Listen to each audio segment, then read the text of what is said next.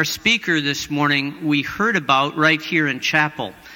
When Dr. Roberta Hestenes, the president of Eastern College, was here as one of our lecturers, a Staley lecturer, she mentioned our speaker and his life, Mr. Bryan Stevenson. She mentioned him because he was an alum of Eastern College, and she was very proud of the work he was doing in civil rights and in working with the poor. And when I heard the story that she told about one of his clients and the family member of one of his clients, I was deeply moved and impressed, as was Dean Higa, and we both said to one another that this would be the type of person we would love to have here. We had invited Mr. Stevenson for a 2-day time, but his work has not allowed him to stay for that long. Mr. Stevenson graduated magna cum laude from Eastern College in St. David's, Pennsylvania. He was a presidential scholar there, and he was admitted to the Harvard Law School, where he earned his Juris Doctorate and was awarded the Harvard Fellowship in Public Interest Law. He simultaneously earned a degree in public policy from the Harvard School of Government in 1985. Where he was awarded the Kennedy Fellowship in Criminal Justice.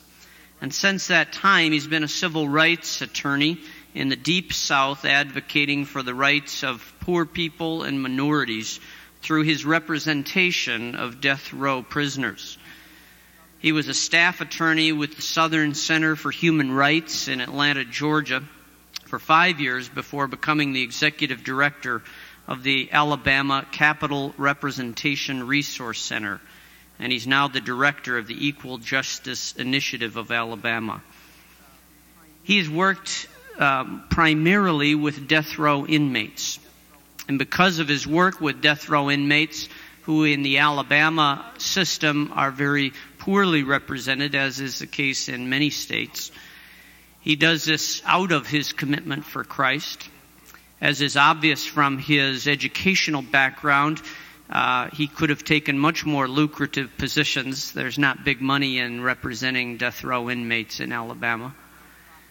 And so they formed a nonprofit organization that does this for justice. And Bryan himself does this out of his love and commitment to Jesus Christ. In 1989, he received the Reebok National Human Rights Award along with the Chinese students at the Tiananmen Square massacre. And he's received many other honors for his work. He's been highlighted on 60 Minutes and the McNeil-Lehrer NewsHour, as well as the Jesse Jackson program. He's well known around the country, but still the image of one of his clients' family members standing up to police dogs to testify. A small woman who was afraid of dogs all her life, as I remember the concept, the story as Dr. Heston has shared, has struck at my heart for what he's trying to do in the name of Christ. Let's welcome Mr. Bryan Stevenson.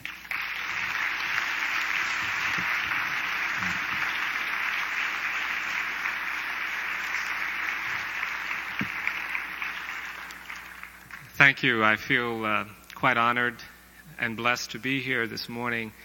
It's great for me to be at your college. It reminds me so much of Eastern College. I feel like I'm back home. I also want to thank Diane for that wonderful music. It very, very much blessed me.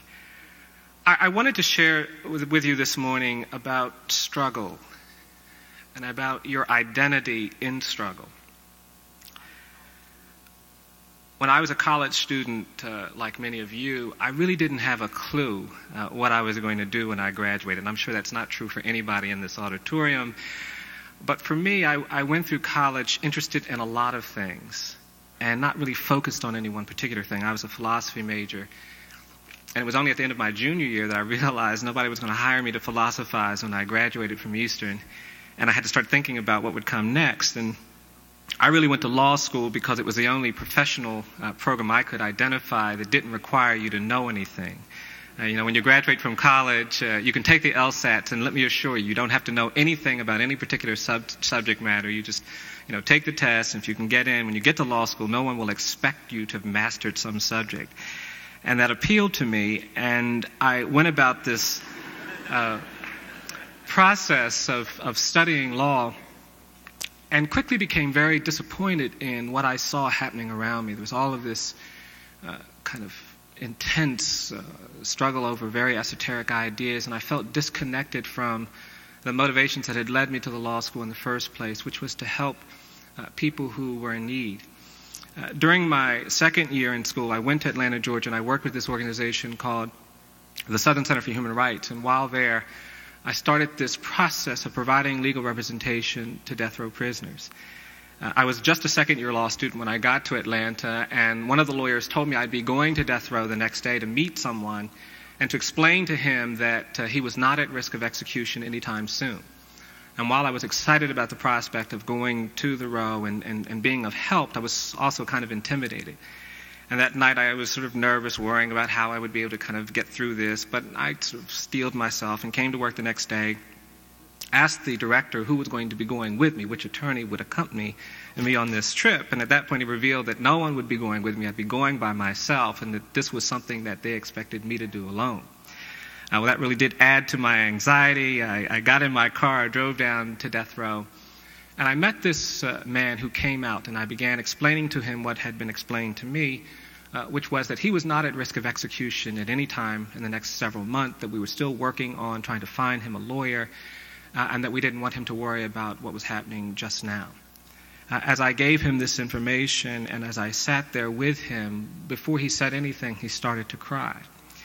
And the tears started rolling down his face, and finally he composed himself and he began thanking me for giving him this news. And he began explaining to me how he had not permitted his wife or his kids to come and visit since he had been on death row, and how I was the first person he had talked to in the 3 years he had been under sentence of death who was not a death row guard or a death row prisoner, and how joyful he was to know that he now had this time and he could invite his family and children to see him. And it amazed me that by just being there and by doing this very simple task, it became obvious that there had been some impact on the quality of this man's life.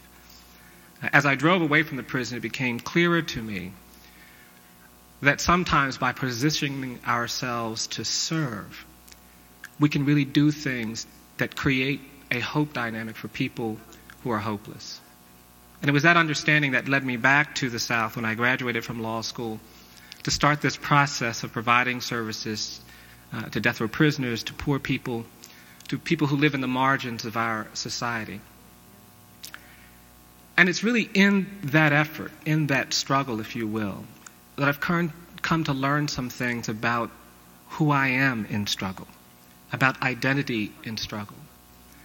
When I first started doing this work, there were many difficult days when confronting the problems that we face just seemed overwhelming. When we started our project in Alabama in 1989, there had been a lot of problems in that state. And I'd gone there to set up this new project. We didn't have an institution in the state of Alabama. There is no public defender system in Alabama. Poor people have a very difficult time getting legal representation, particularly if they're accused of crimes that generate a lot of attention. And so there was a high execution rate and a lot of people on death row without legal assistance. And when I first moved to Alabama, there was someone who was scheduled for execution in 30 days. And when I got there, this man called me and he said, "Mr. Stevenson, I'm scheduled to be executed in 30 days. I don't have a lawyer. Will you please represent me?" And I explained to him that we weren't in a situation to take any cases yet. We didn't have our books. We didn't have our computers. I didn't have any staff yet. I said, "We've just opened this office. I really can't take on any cases just yet. I'm sorry." And he hung up the phone. He didn't say anything. I felt bad that we weren't able to provide him assistance. And the next day he called me back and he said, "Mr. Stevenson, I know what you told me yesterday." He said, "I know what you said about not having lawyers and staff and books, but I'm begging you, please represent me." He said, "You don't have to tell me you can keep the state of Alabama from executing me." He said, "You don't have to tell me you can stop this execution, but please tell me you'll stand with me, you'll fight for me." He said, "I don't think I can make it these next 29 days if there's no hope at all."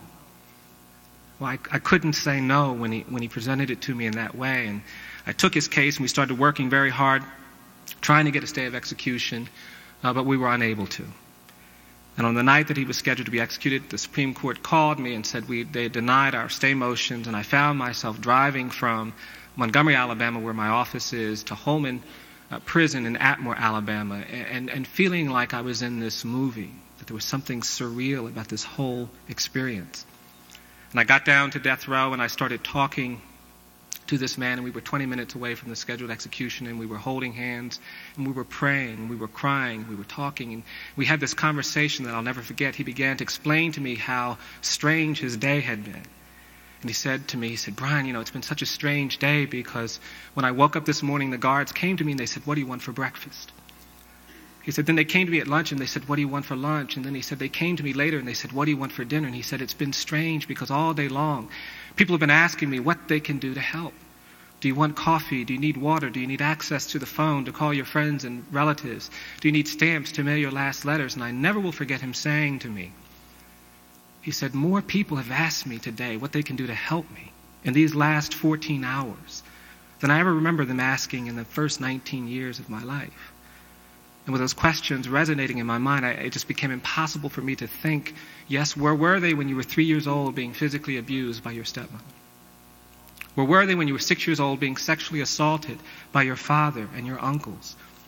Where were they when you were 9 years old and you were experimenting with heroin and crack cocaine? Where were they when you were 14 and had run away from home and were roaming the streets of Birmingham with no place to go? I know where they were when you committed this offense and they were lined up to execute you, but I couldn't get these questions out of my mind, and it was difficult to then have him pulled away and executed. It was a struggle. We do a lot in our project to confront race bias in the administration of criminal justice. Sadly, we see a lot of discrimination against people who are poor, people who are African American, people who are Latino in our system.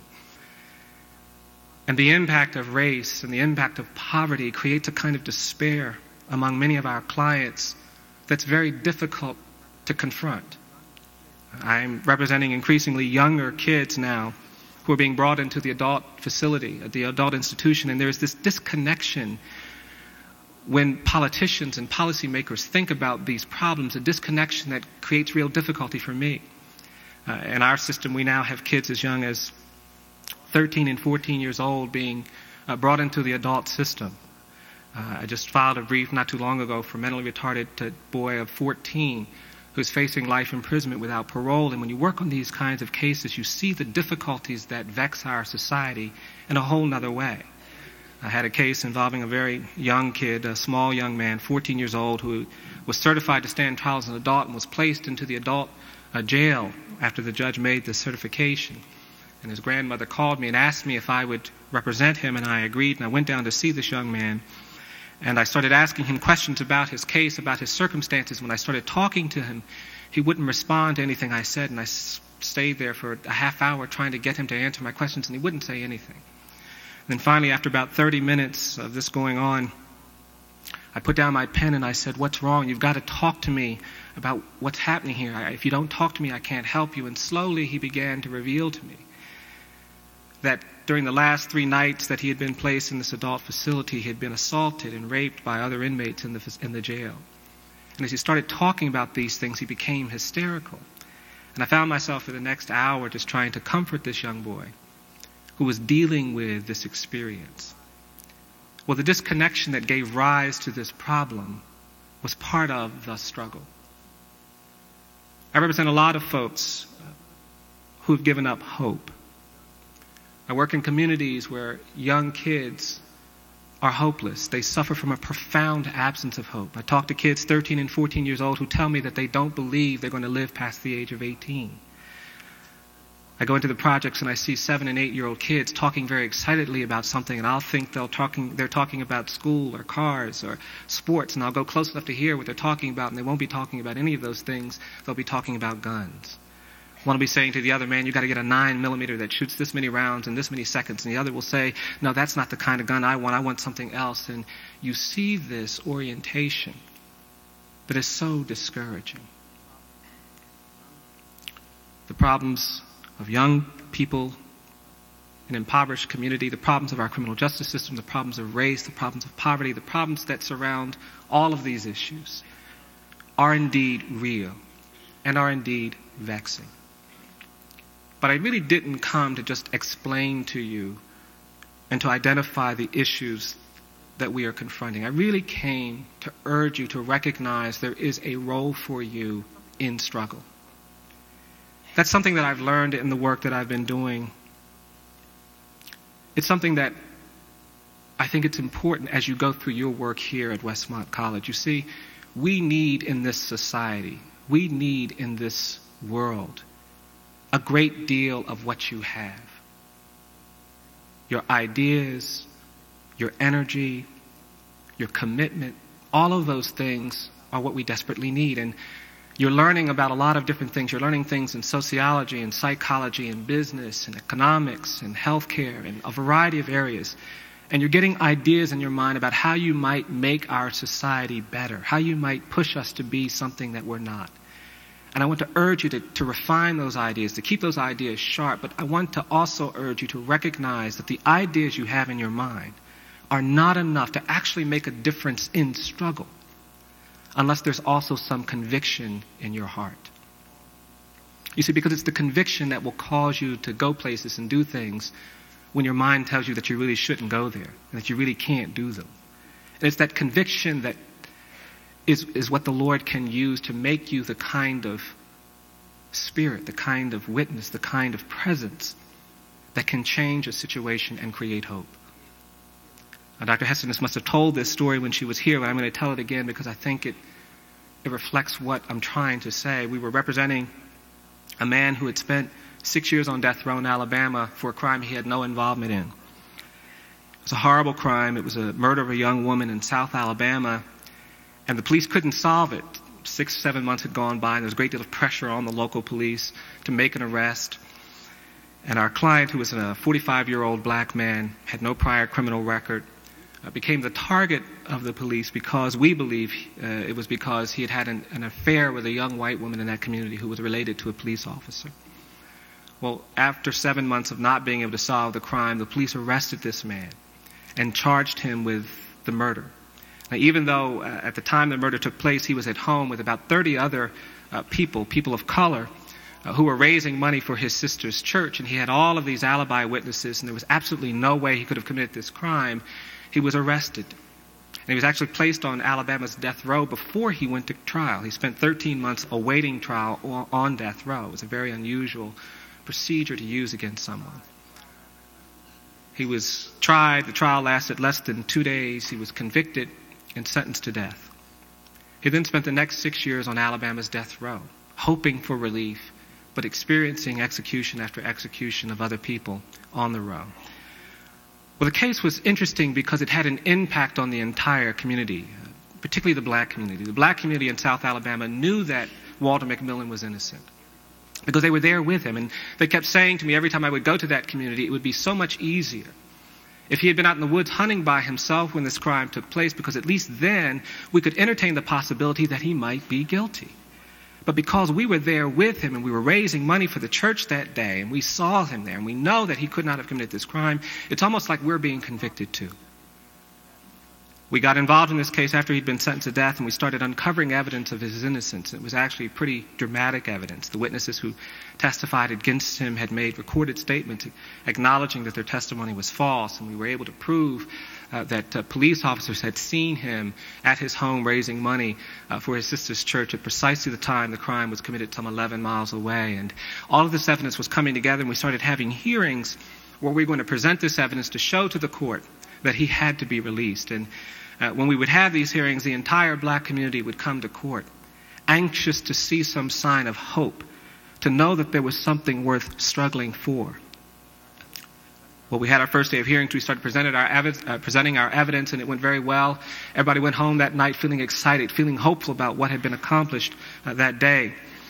We came back the second day, though, and they had changed the courtroom around. On the second day, they wouldn't let anybody into the courtroom when I got there. And I saw all these people from the black community sitting outside the courtroom. And I said, "Why aren't you going inside?" And they said, "Well, they won't let us in yet." And I went over to the deputy sheriff and I asked him if I could go in. He said, "We're not letting people in yet." And I told him I was the lawyer, and he got the sheriff, and they finally agreed that I could go in. And I walked in. And between the first day of the hearings and the second day of the hearings, they had changed the courtroom around. They had placed this metal detector on the other side of the door that you had to walk through. And behind the metal detector, there was this huge German Shepherd dog who had been positioned in the courtroom. Well, I went into the courtroom, and the courtroom was half filled with people who'd been brought in by the prosecution to change the dynamic in the courtroom, and I was furious about what had happened. I complained, but I knew that not everybody from the black community would get to come to the hearing that day, and I went back out and I explained it to the community leaders and expected them to be angry too, but they weren't. They said, that's okay. They said, that's all right. We'll just have some people be our representatives at today's hearing. And they quickly began to identify people who would be their eyes and ears. And they identified this older woman by the name of Ms. Williams, this older black woman who took such pride at being a representative. And I saw her clutch her shawl and fix her hat and gather her purse and proudly start walking toward the door to be a representative of the court, of the community that day. And I was inside the courtroom when she finally got to the door, and I saw her walking with such pride and dignity through the door, through the metal detector. But when she saw the dog, I saw her freeze. And she stood there, terrified. And she began to shake, and you could see that she really wanted to keep walking, but she just didn't have the courage, the ability to do it. And I saw her in a very painful scene stand there and shake. Tears start streaming down her face, and finally I saw her drop her head, droop her shoulders, and run out the courtroom. Well, other people came into the courtroom. We had another good day of hearings. I'd forgotten all about the incident until I was going home that night, and there was Ms. Williams sitting outside the courthouse. And as I was walking to my car, she walked up to me. She said, Mr. Stevenson, I feel so bad. She said, I let you down today. I let everybody down today, and I feel terrible about that. I said, Ms. Williams, it's all right. It's okay. You shouldn't feel bad. She said, no. I wanted to walk into that courtroom. I should have walked into that courtroom, but I just couldn't make myself do it, and I feel terrible about that. I said, Ms. Williams, it's all right. It's okay. She said, no. I wanted to walk into that courtroom. When I saw that dog, all I could think about was Selma in 1965. And she said, I remembered how we gathered at the Edmund Pettus Bridge in 1965 to march toward Montgomery for our right to vote, and all I could think about was being chased by dogs on that day, and I couldn't make myself walk. She walked away from me with tears in her eyes, and I couldn't console her. The next day we had hearings again, and her sister came to me, and she told me that night, when Ms. Williams got home, she didn't need anything. She went into her bedroom, she got on her knees, and she just started praying. And they said all night long they could hear her in her room praying, Lord, I can't be scared of no dog. I can't be scared of no dog. And the sister told me the next morning she got up and she called the ministers and she begged them not to let anybody into the courtroom until she got there.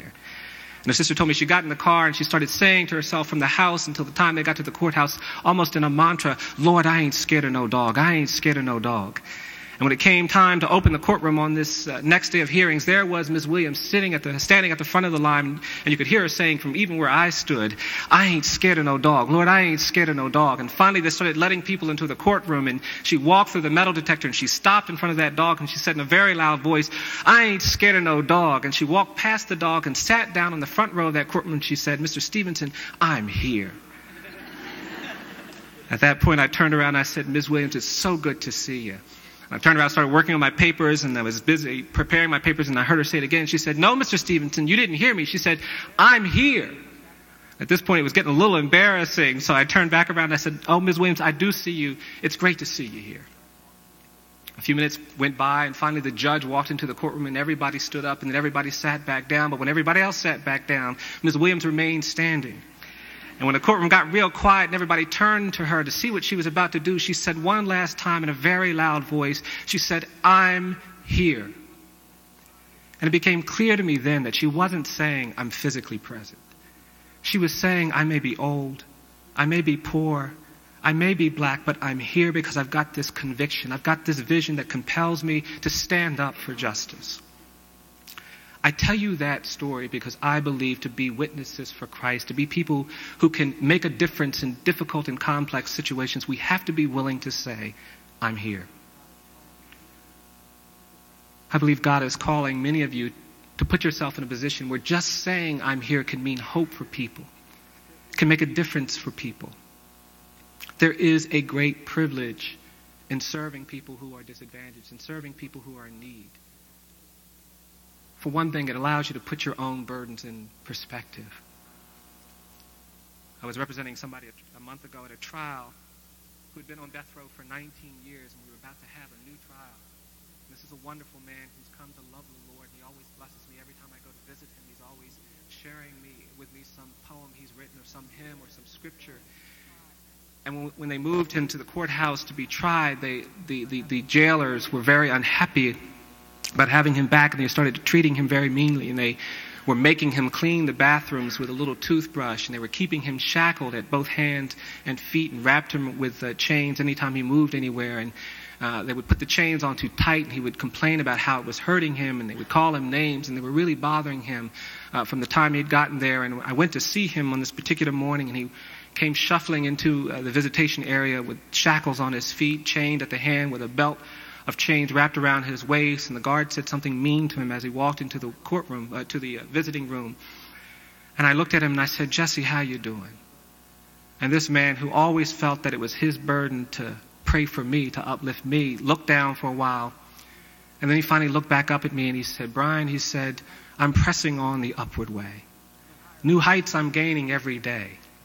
No higher place that I've found. The Lord is planting my feet on higher ground." And standing there watching this man, seeing this man who'd been condemned and spent the last 20 years on death row, shackled at the feet, shackled at the hands, talking about pressing on the upward way, planting his feet on higher ground, compelled me to recognize that I too have some obligation to press on. That is the gift, that is the joy in working in struggle, in finding yourself in struggle. You recognize that you must press on, and in pressing on that there is the liberty of Christ, the love of Christ, the joy of Christ. I hope that there are some of you who believe that each of us is more than the worst thing we've ever done. If there are, I urge you to press on. I hope that there are some of you who believe that we must create redemption rather than revenge. We must find ways to show love rather than hatred. We must find ways to create healing for a society very much at conflict and torn from itself. If you do, I hope that you will press on.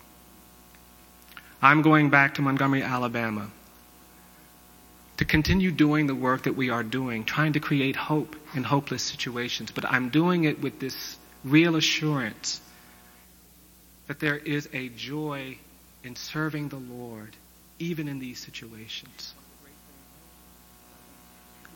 One of the great things about being a Christian, about knowing that He does talk with us, that He does walk with us, that He does let us know that we're not alone and that we belong to Him, is that when we make this struggle, we make it not just by ourselves.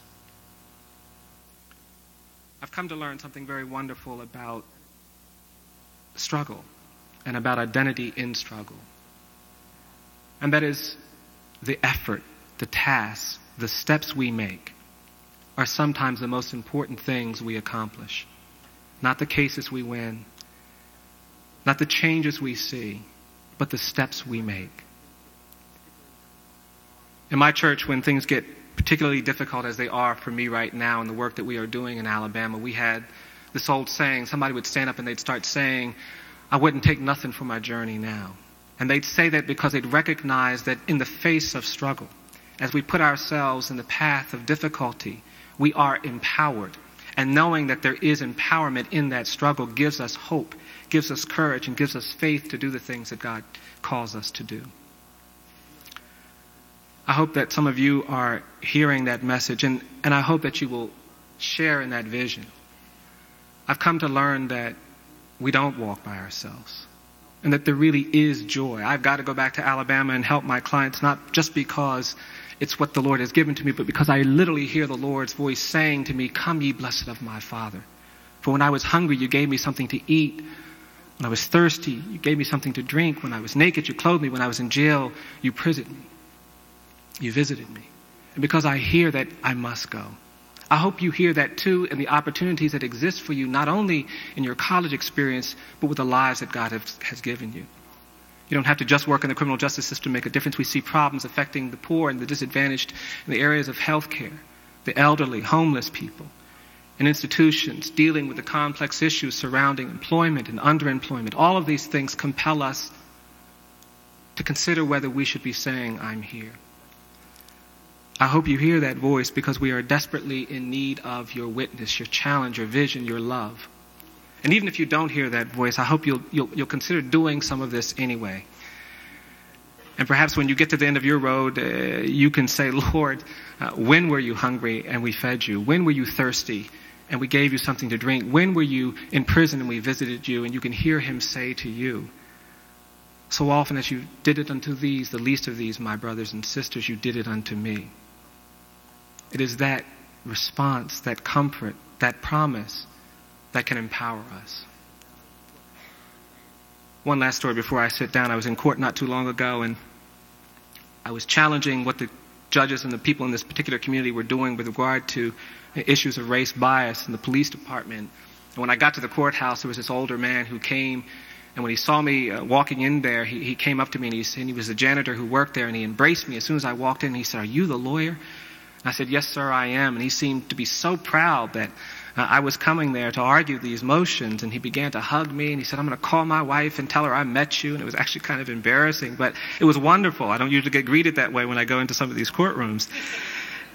And I went inside and I started arguing these motions, and it was a very contentious hearing. There was a lot of conflict. The judge was mad because I was making these accusations, and the courtroom just started filling up with people who all seemed to be angry at me. And I was there by myself, and it was kind of an overwhelming feeling. You know, these hearings are like weddings. You know, you have the bride side and the groom side, you know. At this particular event, there was nobody on my side, bride or groom, and it kind of got sort of tight in the courtroom, and everybody just kept packing in there, and there were police officers and court personnel and other lawyers just glaring at me, just to kind of incensed that I would be making these kinds of accusations, and I was shouting, the judge was shouting back, and every 20 minutes I would see this older black man peering through a little window in the door, looking at me with greater and greater concern on his face about what was happening.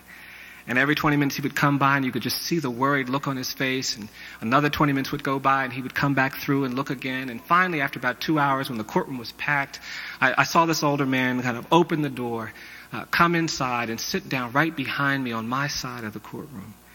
About 10 minutes later, the judge said, "We're going to take a break now." And everybody kind of got up. And as soon as we took the break, a deputy sheriff from across the way came over, and he stormed up to this older man. He said, "Jimmy, what are you doing in this courtroom?" And at that point, this man looked at me, and he looked at that sheriff, and he said, "I came into this courtroom to tell this young man, keep your eyes on the prize, hold on. Press on the upward way, and you will find your joy." Well, I guess that's what I've come here to Westmont this morning to tell you. To keep your eyes on the prize, hold on. Press on the upward way, and let the Lord plant your feet on higher ground. Thank you very much, and God bless you all.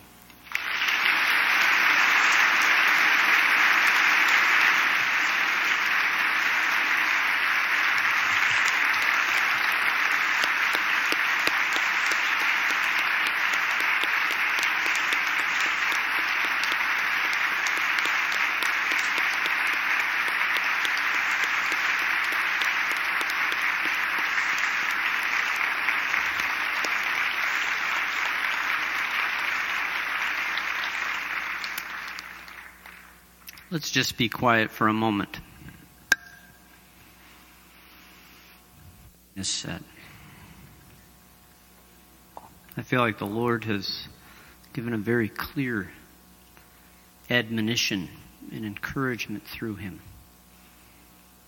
And so as Diane sings, which I've just motioned for her to do, I would like you to just ask yourself the question Bryan asked.